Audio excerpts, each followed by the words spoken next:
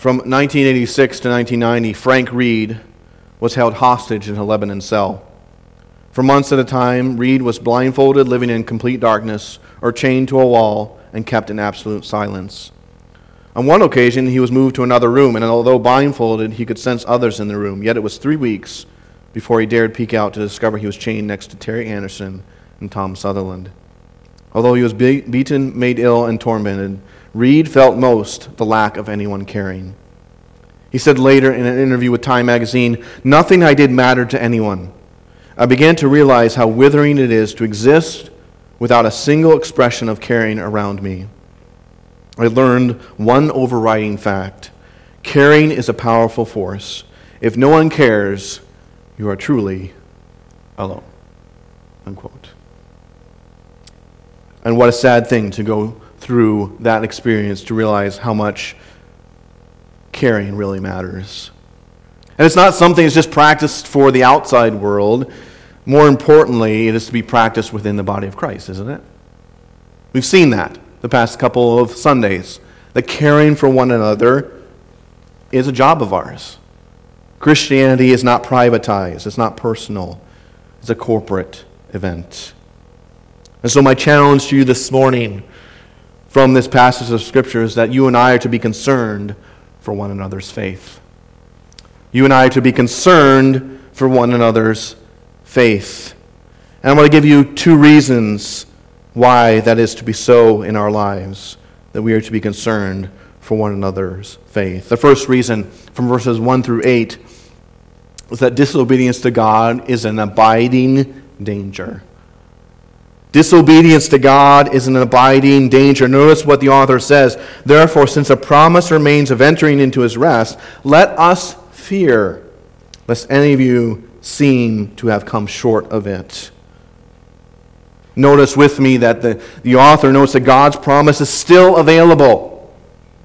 That word therefore links back to what we just discussed last week, and actually goes all the way back to chapter 3, verse 7, talking about being faithful and over watching out for each other, lest there be any evil heart of unbelief. That promise of rest still stands. That word promise here means a declaration to do something with an obligation to carry out what is stated. And still stands there means to remain in existence or to be left over. So God's promise of rest is still available today. He's obligated to carry it out because he stated it. And the word rest here means to cause persons to be at rest, to cease activity. Now there are several issues that I need to take a moment to explain regarding this word. Because oftentimes in Scripture you have words that pop out that are centered around different passages of Scripture, and it's up to us as we dive into the context and dive into the meaning to figure out what the author is talking about. And we have one of those words here, the word rest. What does he mean when he says the word rest? Again, we've seen it before, but what does it mean here? Is it a physical or is it a spiritual rest is a question we need to ask. So in other words, is he referring to the physical rest that was promised via the land that Israel was given, or is it a spiritual rest? A rest that's looking forward to the eternal state.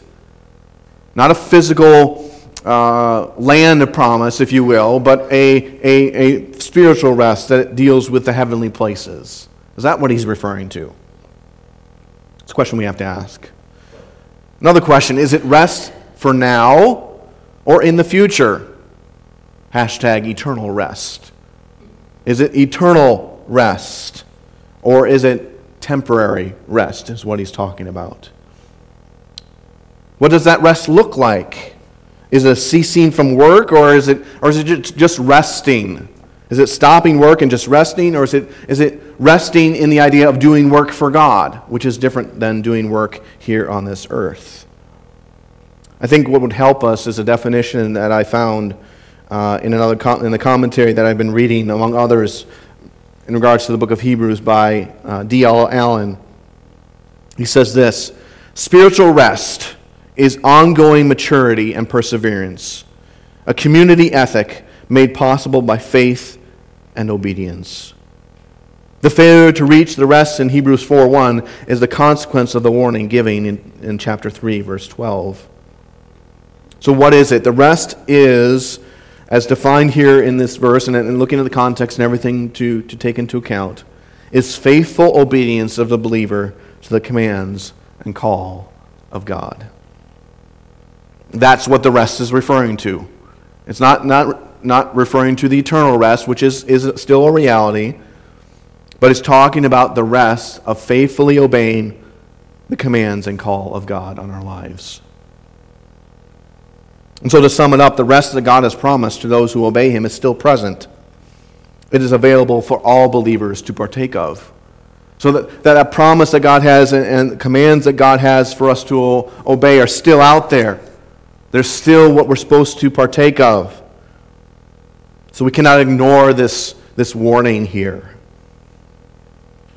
Notice also, secondly, that the fear of the consequences of disobedience causes fellow believers to watch out for each other.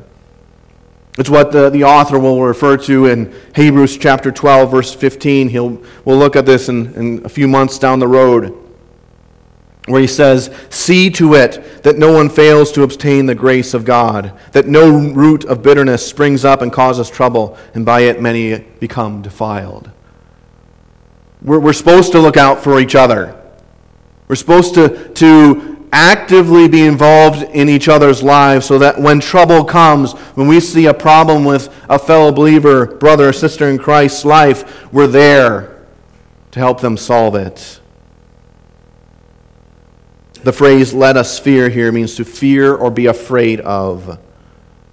And here the context shows that this is not fear of God or of man, but this is a fear of a possibility, a possible situation, and therefore there's a sense of urgency behind this word. Watch out for this thing or that thing. And they're to be watching out for, again, going back to verse 12 of chapter 3, an unbelieving heart. And that whoever their fellow believer is, that they would fall short of the promise and of rest that God has. The word "seem" here, so let us fear lest any of you seem. The word "seem" here refers to one's understanding. So it's looking at a situation and thinking about it, lest one should seem to fall short. What does that mean? To come short means to fail to attain or miss out on something thought to be one's fault. So to summarize here, the author is urging his readers to ensure the obedience of their fellow believers to the commands of God. This is an urgent matter that cannot be ignored. Why? Because the consequences are serious. We looked at some of those consequences back in last week in verse 12. "Beware, brethren, lest there be any of you in any of you an evil heart of unbelief in departing from the living God." That's a consequence of disobedience. It's falling away from God, being away from His presence, and therefore not under His blessing. An illustration that I might use is parenting. My wife and I are in that now, and we're always watching out for our kids, Josiah and Noah, to make sure they don't get into things they shouldn't, right? We're always warning them, and sometimes, if you're a little 2-year-old, you look at mom and dad and you still do it, right? And why do we warn our kids? Why do we tell them to watch out or pay attention? Because there's danger, and we don't want them to suffer the consequences of that danger, so we tell them to watch out, pay attention. And we're always looking to make sure that Josiah and Noah are doing things that will keep them safe and not cause any harm on them. Well, think of yourself, not so much a parent of other believers per se, but just as a guardian, as a watcher, a brother or sister who urges other brothers and sisters in Christ to be faithful to obey God and not let disobedience come about in their lives, because the consequences are dangerous. And how many times have you and I known a fellow brother or sister in Christ who have gone down a sinful path and have ignored the warnings. That's up to them, right? But you've warned them about disobeying. You've pointed it out. And the end result has been some serious consequences for that disobedience. So the author and God himself is urging us this morning to fear, to watch out, to pay attention. Notice also with me that the promise of rest is to all those who believe. Verse 2, for indeed the gospel was preached to us as well to them, but the word which they heard did not profit them, not being mixed with faith in those who heard it. So that phrase, the gospel was preached to us, emphasizes the good news, the proclamation of the good news. And the recipients of the good news were those who received it and those who did not. What happened to those who received it? It was preached to them. They accepted it. They believed, they had faith. But what happened to those who did not? Notice with me. But the word which they heard did not profit them. Why? Not being mixed with faith in those who heard it. They didn't believe, is what the author is saying. Others chose to believe, they did not. So he's delineating the different groups here. He's trying to get his readers and us to see that he's talking to believers, not unbelievers. Because if unbelievers have rejected the gospel, they don't have the promise of rest, right? It's not for them. Because they're not part of the family of God, right? So he's talking to believers. He's talking here about saving faith. And he's showing that the promise of rest is to those who trust in Christ for eternal salvation. So therefore, since the promise still remains for us who believe, there is a danger for us to disobey and fall away from that promise. Again, I will say this, and I mentioned this last week, just because you're a Christian does not immune you from failure. Right? You're still sinners. You and I still need to repent because of our sin. But the promise of rest is still for us. And so let us fear, let us be careful, let us urge those fellow believers to remember that rest and remember not to disobey God's commands. Those who believe enter into his rest based on their faith. So he kind of reinforces this idea of the rest being for believers by, again, quoting from Psalm 95.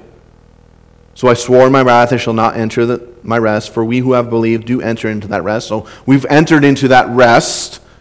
We've entered in that relationship with God by obedience, whereby he gives us rest, and as we obey his commands. But he also notes that rest is part of God's program. So again, he's used Psalm 95 to point out that obedience to God results in entering into his rest, while disobedience brings God's wrath. But rest is part of God's program. He quotes Genesis 2:2.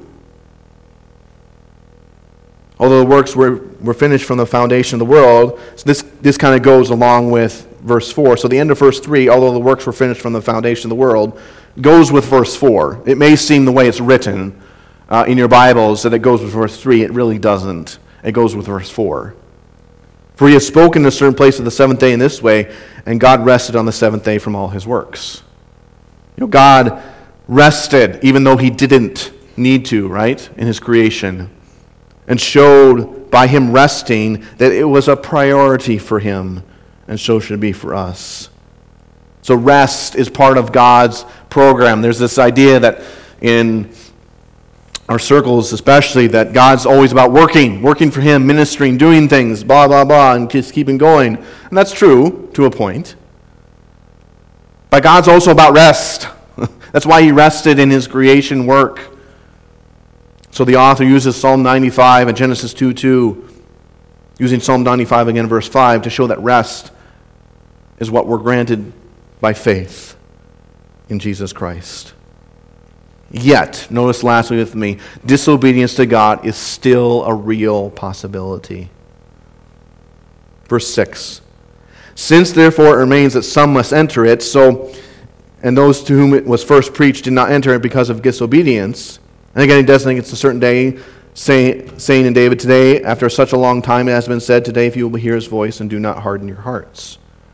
So he's going back to the premise that rest is for those who believe, and it's still out there. Those who do not believe is not for them, and they are underneath God's wrath. But yet, verse 7, there's still a warning that you and I can disobey. So here we see in verses 6 and 7 the distinction between saving faith and believing faith. Saving faith is that when you and I first placed our trust in Jesus Christ for salvation, we would call it saving faith. Placing our faith in Him for eternal salvation. Verse 7 is talking about believing faith. Active faith, if you will. Those who heard the good news disobeyed and therefore did not enter the rest of God eternally. Why? Because they didn't have saving faith. But those of us who do believe and have entered into that rest still need to heed the warning of not hardening our hearts, much like that warning was given to the nation of Israel. And so if we do harden our hearts, we do disobey, we will not enter into His rest temporarily. It's still out there. The rest is still out there. That's why he brings, in verse 8, Joshua into the conversation. For if Joshua had given them rest, then he would not afterward have spoken of another day. So he's going back to the children of Israel and kind of moving past Moses and getting into when the children of Israel entered into the land. They still didn't have rest. They still looked for it. And because they still looked for it, and the author in Psalm 95 still mentions it, it's still out there. It's still available. God's rest is still eternally available for those who believe. This isn't like we missed it or we had an opportunity and then we just kind of fell by the wayside. No, it's still out there, which means also that once you disobey, it doesn't mean you're done, right? Aren't you thankful that God doesn't look at our disobedience and say, that's it, you're done? Right? That God is gracious and merciful, again, time and time to bring us to repentance and back into that rest. That's why I think when we look at these few verses, he's talking to believers and talking about obedience. And so that leads me to ask this question this morning. Are you ignoring the danger of disobeying God? Are you ignoring the warning signs, the danger, the big flashing light that's telling you to stop, put the brakes on, don't go any further? This is disobedience to God. If you go further, you will suffer consequences. If we're not careful, we can harden our hearts. I can harden my heart to that warning. And so you this morning, in your job, in your lives at home, in your relationship with your spouse, when it comes to obeying God's commands in those areas, are you ignoring His warning sign of not hardening your hearts? Because there is danger. There are consequences. Again, it bears repeating. Believers in Jesus Christ, we still suffer the consequences for our sin. When you and I got saved as believers in Jesus Christ, we didn't get a free pass to do whatever we wanted. That's Romans chapter 6. Paul writes and he says, should we who are saved, I'm paraphrasing here a little bit, continue to sin that grace may abound? Remember what he says? God forbid. That's not the point. You and I did not get saved so we get a free pass. I get a hell free card. You and I got saved so we could enter into the rest, and that rest comes by obeying God's commands. It's a temporary rest that looks forward to the eternal rest. So are you disobeying God this morning and ignoring the warning signs of that disobedience? Second reason I would give to you this morning of why you and I need to be concerned for one another's faith. It's verses 9 through 10. God's rest is promised to those who obey. There remains, therefore, a rest for the people of God. So he's coming back to this idea of rest, and he's showing that God's rest is for all His people. Again, that word remain means to be reserved for future appearance or enactment. And the grammar here points to a current reality. So that rest of God remains for today. Because it was not fulfilled in the Old Testament, and it comes up again here in the New Testament, it's an eternal principle and fundamental to the person and plan of God. Yes, God has work and ministry for us to do, but God also has rest for us. And the rest here is exclusively for God's people, which reinforces the idea that those who are saved by God have access to His rest regardless of spiritual maturity. Rest that God has is not just for the elite, not just for the older Christians. It's for the new Christian in Christ. It's for the one who's struggling in his or her faith. God still has rest for you. And you say, Pastor, what does that mean? Why mention that God's rest is for all His people? I mention it because there's still danger. Right? Going back to verse 1. It's for all His people, but yet His people still disobey, so we better watch out for each other. It's still out there. It's still available.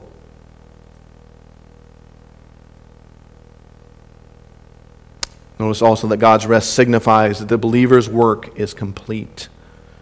For he who has entered his rest has himself also ceased from his works, as God's did from his. Kind of the illustration I would use is when you finish a job, let's say you've been given the task of mowing the lawn, you get to truly rest, don't you? When you've completed the job, you've weed-whacked all the weeds down, you've cut the edges and corners, you've mowed up and down and done all the fancy designs in your lawn just to make it stand out and everything like that. You can truly rest when the job's done, can't you? But if you take a break in the middle of the job, guess what? You still got to go back and do it, right? You don't get to truly rest until the job is completed. And the commands of God that are to be obeyed, that are to be experienced, when we complete those, we will be at rest. The word rest here, the idea of to cease from labor. So when a believer gets to God's rest, his labor is over. So the author here uses again the creation account to show what God resting looks like. When God rested from His creation, He stopped working. He did not continue, but was finished and completely stopped. So what is He saying here? Because some of you are saying, well, Pastor, it seems to me that you mean like there's still, I still need to work until, eternity and still for that eternal rest. It seems what the eternal rest is emphasized here. I would say yes and no. It's both. The reality of the eternal rest that still awaits us is experienced by all believers today as a result of saving faith, but it can be experienced now. So yes, there is eternal rest that is awaiting us, or we will cease from our labors here on earth, and we will be at rest. But that rest can be experienced now. How can it be experienced now? By actively obeying God. Because if you do not actively obey God, you experience His anger. And isn't that true for us as believers? When we're doing what God wants, we're obeying Him, or walking by faith, aren't we at rest a little bit? Aren't we at peace a little bit? We're not restless and uncertain, because when we're disobedient, and I know I've been there as well as I'm sure you have, we're not at rest. Right? When you and I have done something to violate God's word, whether we've lied, or we've stolen, or we've looked at something we shouldn't have, or we have been deceitful in any way, are you really at rest? I think the answer is no. Because God's convicting you and saying, that's sin. That's wrong. That's disobedient to me. And we suffer the consequences for it. But to be at rest now means that when we obey God, we are doing what He wants, and we are at peace, at rest. And that is a simple looking forward to, a simple experience of what will be for us forever in eternity. So we can say it this way. Obey God now. Experience the rest that He has for you now, because it will be so much better in eternity. It's just a mere glimpse of the eternal rest He has for us. And leads me to say, by point of application, are you thankful that God has promised you rest? That there is coming a day that you can experience it now?